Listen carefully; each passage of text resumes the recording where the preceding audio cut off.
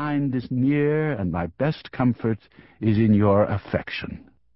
Then I plead the press of my duties, closing with a promise soon to send more news.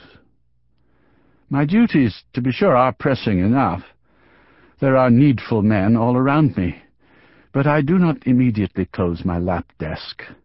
I let it lie across my knees and continue to watch the clouds, their knopped masses blackened now in the almost lightless sky.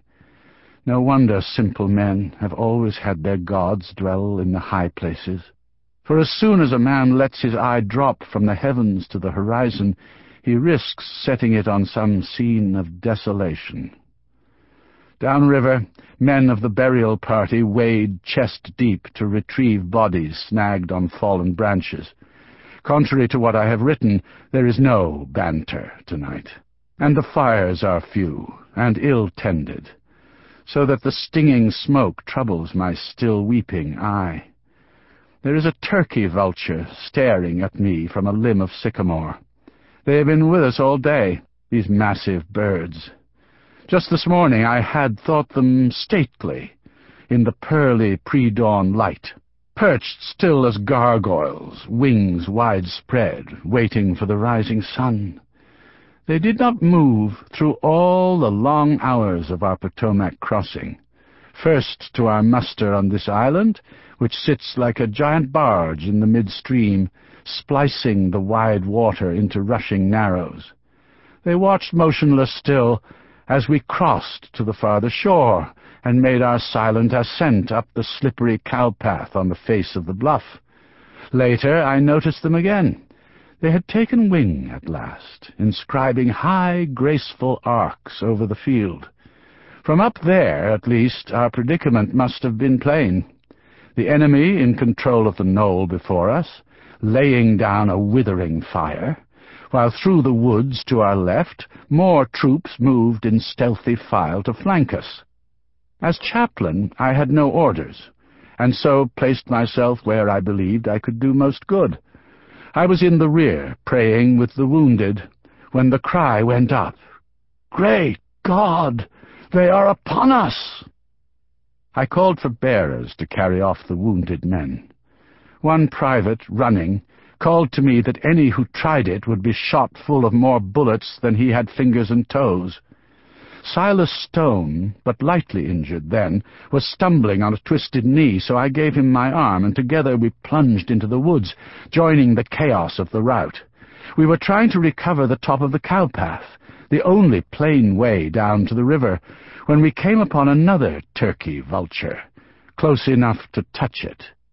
It was perched on the chest of a fallen man, and turned its head sharply at our intrusion. A length of organ, glossy and brown, dangled from its beak. Stone raised his musket, but he was already so spent that his hands shook violently. I had to remind him that if we didn't find the river and get across it, we too would be vulture food. We thrashed our way out of the thicket atop a promontory many rods short of the cowpath.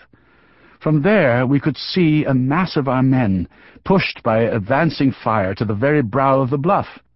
They hesitated there, and then of a sudden seemed to move as one, like a herd of beasts, stampeded. Men rolled, leaped, stumbled over the edge. The drop is steep, some 90 feet of staggered scarps, plunging to the river. There were screams as men, bereft of reason, flung themselves upon the heads and bayonets of their fellows below. I saw the heavy boot of one stout soldier land with sickening force onto the skull of a slight youth, mashing the bone against rock. There was no point now in trying to reach the path, since any footholds it might once have afforded were worn slick by the frenzied descent. I crawled to the edge of the promontory and dangled from my hands before dropping hard onto a narrow ledge all covered with black walnuts. These sent me skidding. Silas Stone rolled and fell after me. It wasn't until we reached the water-laved bank that he told me he could not swim. The enemy was firing from the cliff-top by then. Some few of our men commenced tying white rags to sticks and climbing back up to surrender. Most flung themselves into the river, many in their panic forgetting to shed their cartridge boxes and other gear, the weight of which quickly dragged them under. The only boats were the 2 mud scows that had ferried us across. For these men flung themselves until they were clinging as a cluster of bees dangling from a hive, and slipping off in clumps, 4 or 5 together. Those that held on were plain targets, and did not last long. I dragged off my boots and made Stone do the same, and bade him hurl his musket far out to the deepest channel, so as to put it from reach of our enemies. Then we plunged into the chill water and struck out toward the island. I thought we could wade most of the way, for crossing at dawn the poles had seemed to go down no significant depth, but I had not accounted for the strength of the current, nor the cold. "I will get you across," I had promised him, and I might have done, if the bullet hadn't found him, and if he hadn't thrashed so, and if his coat, where I clutched it, hadn't been shoddily woven. I could hear the rip of thread from thread, even over the tumbling water and the yelling. His right hand was on my throat, his fingers, calloused tradesman's fingers, depressing the soft, small bones around my windpipe. His left hand clutched for my head. I ducked, trying vainly to refuse him a grip, knowing he would push me under in his panic. He managed to snatch a handful of my hair, his thumb, as he did so, jabbing into my left eye. I went under, and the mass of him pushed me down, deep. I jerked my head back, felt a burn in my scalp as a handful of hair ripped free, and my knee came up hard into something that gave like marrow. His hand slid from my throat, the jagged nail of his middle finger tearing away a piece of my skin. We broke the surface, spewing red-brown water. I still had a grip on his tearing jacket, and if he had stopped his thrashing, even then I might have seized a stouter handful of cloth. But the current was too fast there, and it tugged apart the last few straining threads. His eyes changed when he realized.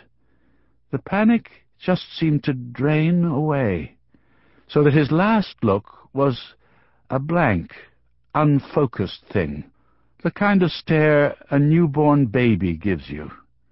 He stopped yelling. His final sound was more of a long sigh, only it came out as a gargle, because his throat was filling with water. The current bore him away from me, feet first. He was prone on the surface for a moment, his arms stretched out to me.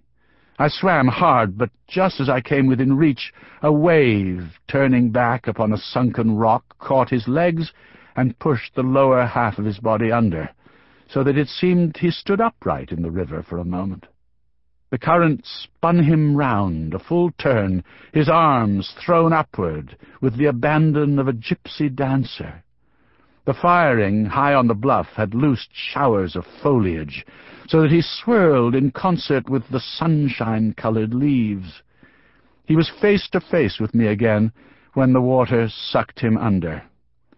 A ribbon of scarlet unfurled to mark his going, widening out like a sash as the current carried him down and away.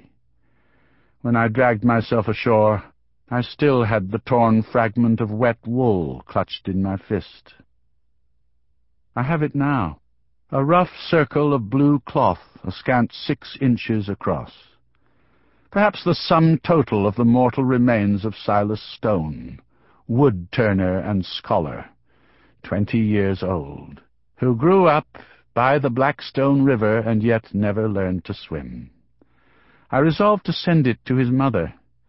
He was her only son.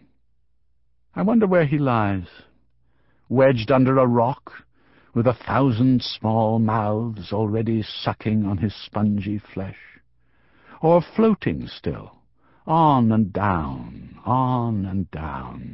to wider, calmer reaches of the river. I see them gathering, the drowned, the shot. Their hands float out to touch each other, fingertip to fingertip. In a day,